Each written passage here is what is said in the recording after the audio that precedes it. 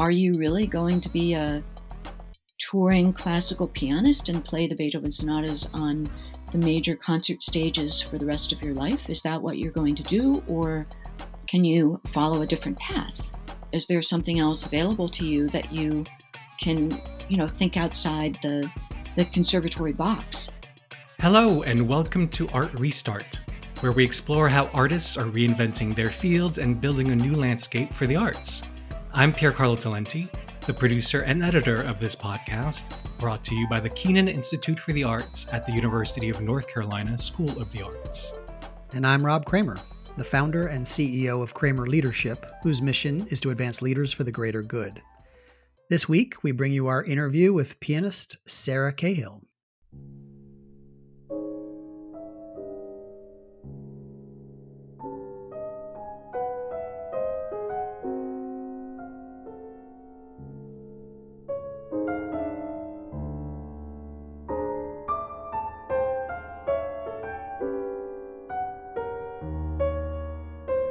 Sarah Cahill is not only a brilliant classical pianist.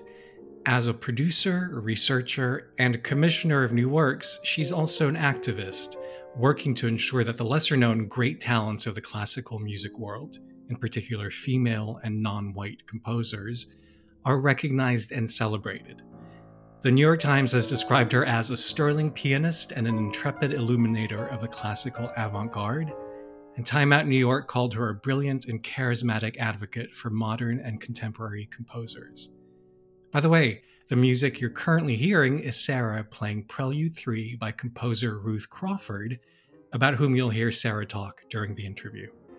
One of Sarah's newest and most ambitious projects is The Future is Female, a ritual installation and communal, feminist, immersive listening experience featuring more than 70 compositions by women around the globe, ranging from the 18th century to present day. The experience also includes new works, many commissioned by Cahill herself. Sarah performs an evening-length recital version of the event, but when the venue is right, she also performs a marathon-length version that can last from 4 to 7 hours, with audiences encouraged to come and go as they please. She was due to perform the marathon version at the Barbican when the COVID-19 pandemic hit. In the 2021-22 season, though, many venues, including the Barbican, will have the great fortune of being able to experience The Future is Female. Sarah spoke to us from her home in Berkeley, California. I asked her what effect the upheavals of last year had on her goal of ensuring that women composers are recognized and included in the classical canon.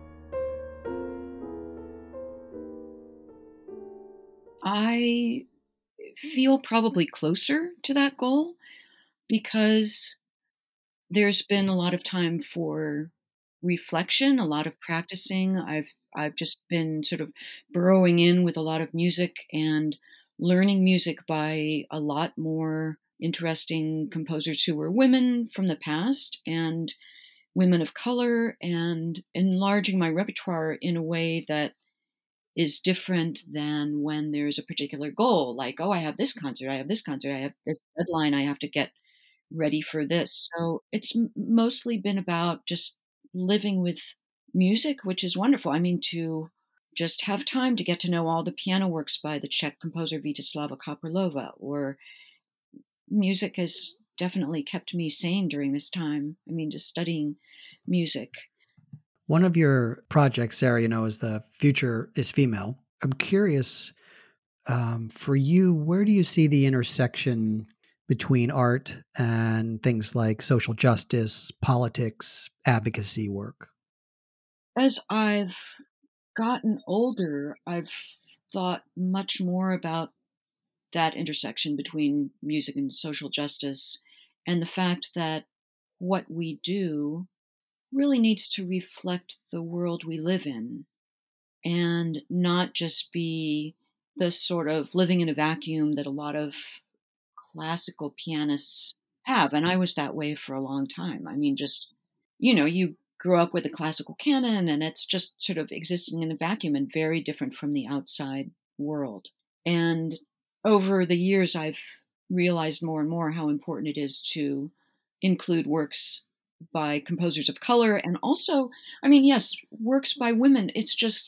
Uh, it's just really perplexing that so many pianists play programs year after year after year without one single work by a woman composer. And these are, even if your repertoire is in the 19th century or the 18th century, there are still so many fabulous works by women.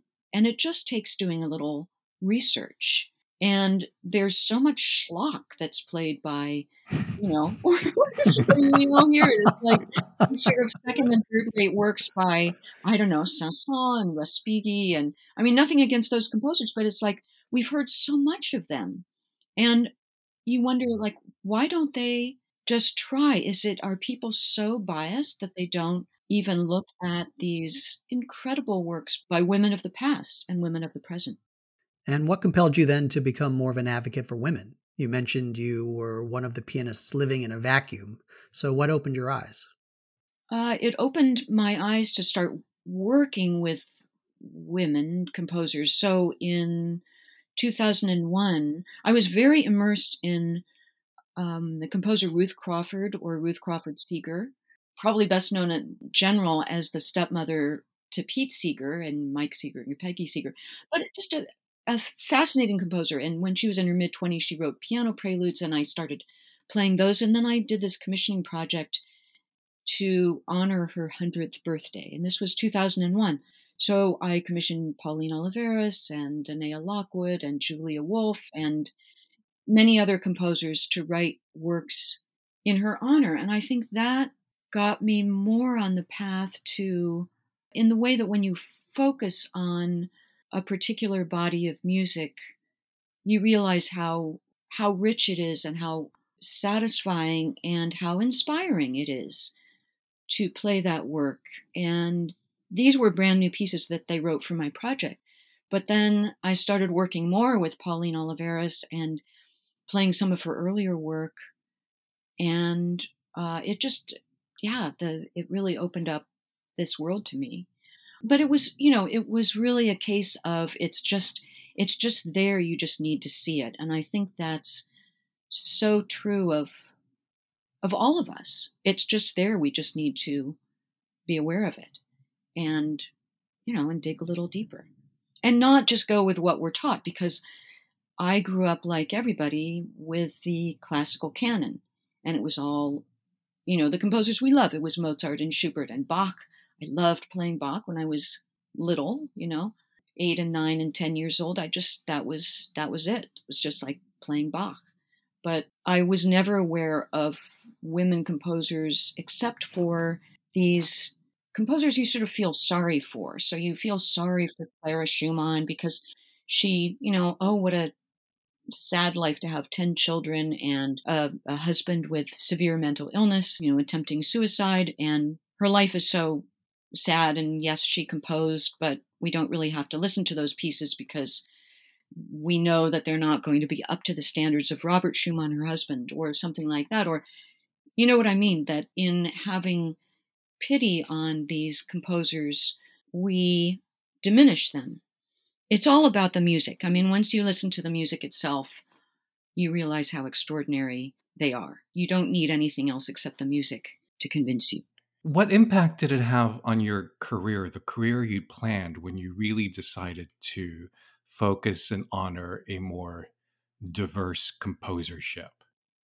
I think it was only good, because I think when you believe in something, that comes through in the way that when something is just performative, the audience knows it and presenters know it, and it's a very different feeling. But when you believe in the music you're playing, then that persuades others. And so I think it was all good. I mean, I've been doing this project. I love doing it as a marathon, and did that at Chapel Hill a couple years ago. And I'm going to play at the Barbican in London in March, and that will be an all-day concert. And can you describe it? Yeah, so it's just playing, 5 hours or 7 hours of music by women around the globe and through the centuries. And there's some people who sit for the entire time. I've had some incredible experiences doing this project, for instance, at the North Dakota Museum of Art, which is in Grand Forks, North Dakota. Beautiful, beautiful contemporary art museum, and a really inspiring place to play. And this was right after Heidi Heitkamp, the senator from North Dakota, voted against the Brett Kavanaugh confirmation, which was a courageous thing for her to do. It immediately became clear that she was going to be voted out in North Dakota, and the horrible Republican guy was going to come in as her replacement. And so this was right after that happened. So to play 5 hours of these basically silenced voices. I mean, a lot of this music had either never been played before or had only had one performance or one recording. And so there were women who sat there for the entire time. And, I couldn't help but think of the silenced voice of Christine Blasey Ford on the stand, and all these women who were telling their stories. Finally, it was a very, very moving experience. So there have been times like that. I mean, every time it's deeply meaningful to do this sort of marathon performance. Are you teaching differently today than you did, let's say, well, before the pandemic in the last year, or let's say, are you teaching differently today than you did 10 years ago? Or what lessons are you imparting to your students that you didn't before? Yeah, it's definitely different because, I've learned a lot, and I'm willing to say that when I first started teaching this class at the San Francisco Conservatory on 20th century keyboard literature, the class was, we like Charles Ives sonatas and, John Cage, Karl-Heinz Stockhausen, Pierre Boulez, György Ligeti, Frederick Rzewski. And so it's so easy to create a class just thinking about, okay, what are the basic trends in 20th century music? And what do I need to cover? I need to cover improvisation and aleatoric processes, and and then you come up with a class that is all white men. And that's the thing. And for a long time, I think a lot of us just didn't even notice, because that's what's in all the history books. I mean, I can't tell you how many books I have downstairs on 20th century music. There isn't a single woman or a single composer of color in there, because that's the way we were taught. That's the way we sort of carry on teaching others. You carry that tradition forward, both as a teacher of music history, music literature, and also teachers of private lessons. You teach the students what you yourself were taught. And so what I have done now is completely rewrite the syllabus, and, Gladsina Bacevich and Kaya Sarajevo and Julius Eastman and even Thelonious Monk, just so many people who are so, so important to teach the next generation and the generation after that. I mean, again, it's right there for us to see. I think, again, focusing on the music and not saying, as conservatories and music schools and colleges are saying, not saying we need to open things up to include people of color and include women, and not necessarily make that statement come first, but more to say, listen to this sonata by George Walker. Isn't it great? Or maybe instead of playing Francois Couperin for the millionth time, why don't you look at this keyboard suite by Elizabeth Jacquet de la Guerre, who is, equally great, if not greater, but rarely played and almost never studied in conservatories or music schools. Like, just make it come from the music, because students are not going to want to be force-fed anything. None of us like to be force-fed or forced to play music that we don't want to play. But what I find is if you introduce the music itself and start from there, then it's much more successful. Again, in the conservatories and music schools that I've been taught in or had residencies in around the country, there's still a pretty conservative stronghold. And there's still the sense that there's nothing greater than the Beethoven sonatas. So you need to work on the Beethoven sonatas before you can do anything else. It is so valuable to these students to realize it's not about giving up the Beethoven sonatas. You don't have to cancel Beethoven or cancel Mozart. It's about adding to the literature and taking initiative and thinking beyond, your last year of conservatory. What's going to happen after that? Like, are you really going to be a touring classical pianist and play the Beethoven sonatas on the major concert stages for the rest of your life? Is that what you're going to do? Or can you follow a different path? Is there something else available to you that you can, think outside the conservatory box? Can you talk a little about how you decided to become a commissioner of new work and how you put that idea into action and lessons you learned along the way? Yeah, so when I was 17, I was given a piece of music as a gift by John Adams, and it was called China Gates. And that, yeah, It's quite a gift. it is quite a gift. Yes. Seriously. Yes, it was, I think, a Christmas present. And I know sometimes I think, wow, if I had commissioned that piece, it would be like $20,000 or something. But anyway, so that aroused my curiosity in the sense that, I was working on Schubert and Chopin and so on.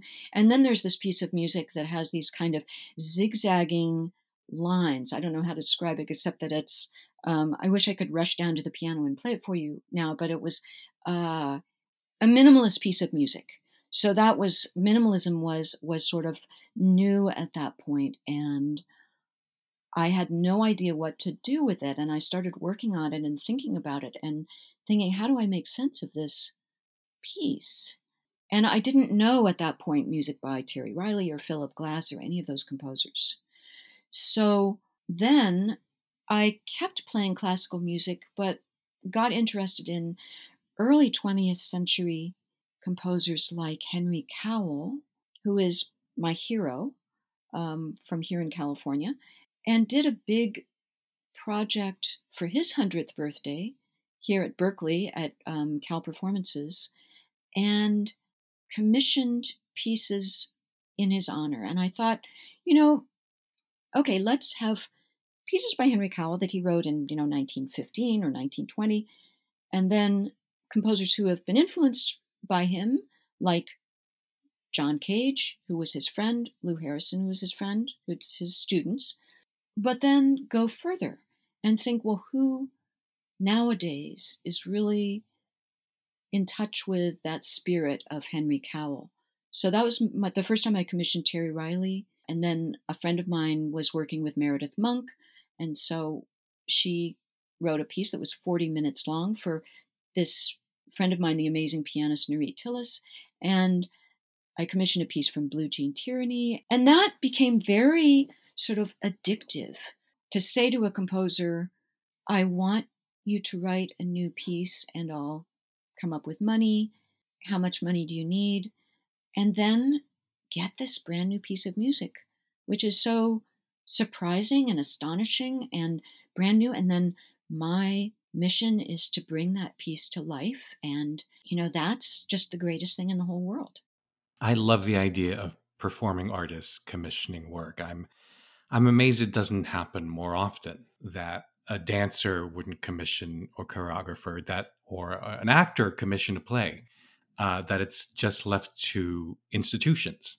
So I'm wondering what advice would you have for an artist who is kind of thinking of commissioning a piece? What are the difficulties in terms of money, contracting? Is it harder or easier than it sounds?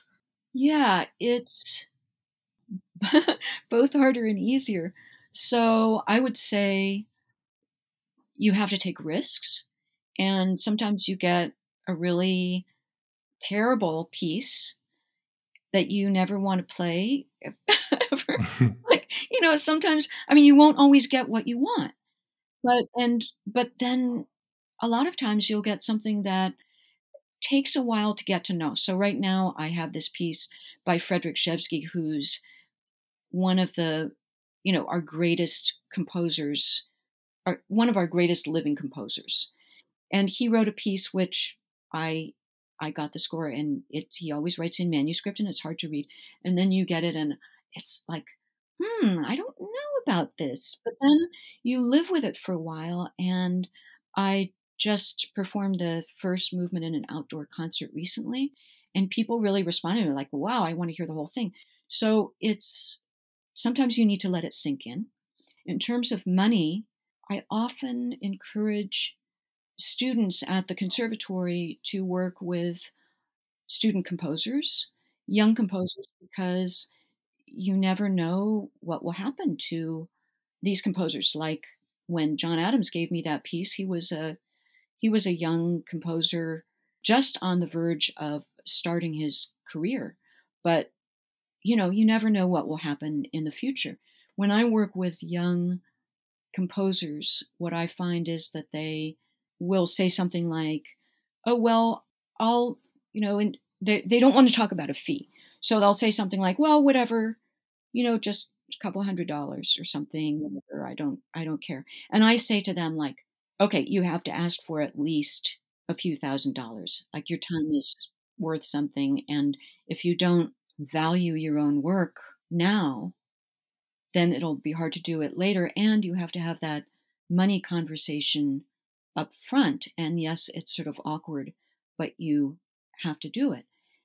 What I find about, I mean, I've used some of my own money, like I've done commissioning projects where I say, okay, if it's $5,000, then I'll give you, when I make $1,000 in my next project, somehow I'll send $1,000 to you, and then I do it in installments over time. But also, I find that maybe not all of us, but many of us know people who have money, who are willing to help, who might have family foundations or some way to help, and we only need to ask them. So I've had experiences like that where even people I haven't met before, I ask them and they say yes.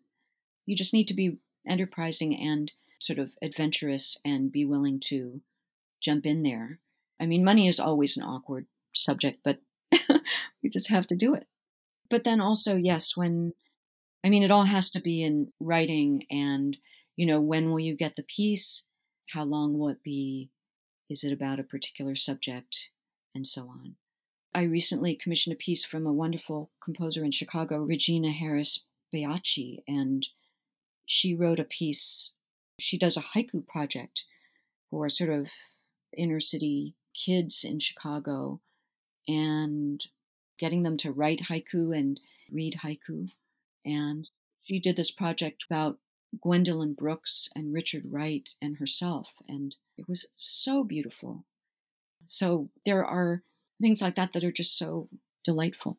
Curious what current or upcoming projects that you're most excited about coming up for you. Well, let's see. Tomorrow I'm recording a piece with the San Francisco Girls Chorus and this wonderful local composer, Teresa Wong. We're doing that over Jack Trip, which I guess has low latency, so we can all record together. Teresa Wong used texts that the teenage singers of the San Francisco Girls Chorus wrote about their experience during the pandemic, and it's very moving and very beautiful. And, I think we often underestimate teenagers, and their experience is so deep and surprising and just really extraordinary. I love this idea of if you're an artist and the interesting work is not coming to you, then you should just create it or have it created for you, Right. right? I love the idea of artists who commission other artists and of performers not merely performing, but also, like she's doing with The Future is Female, curating an entire experience for their audience. It's kind Yeah. of amazing. Yeah, Pierre Carlo, it reminded me actually of an interview I once conducted with Brett Dubner, who's a renowned violist. He really is innovative in the way he uses social media and builds his career in his relationships with other artists and especially composers. I think he is, when at the time I had interviewed him, had recorded more original works on the viola for composers than anyone else in the world. And so it's taking the Hmm. kind of the bull by the horns and saying, I can create the career that I want, rather than having to rely on the larger system to provide it for me. Which is one of the things that I really see that Sarah did. She's making up her own systems. She's setting her own goals. She even has kind of her own measures of what success looks like. Right. And it's a different way to play the game. Yeah. And the idea that if you're as truly invested in the material that you're playing as she is, if you have that special connection to it, your playing is the audience immediately feels that.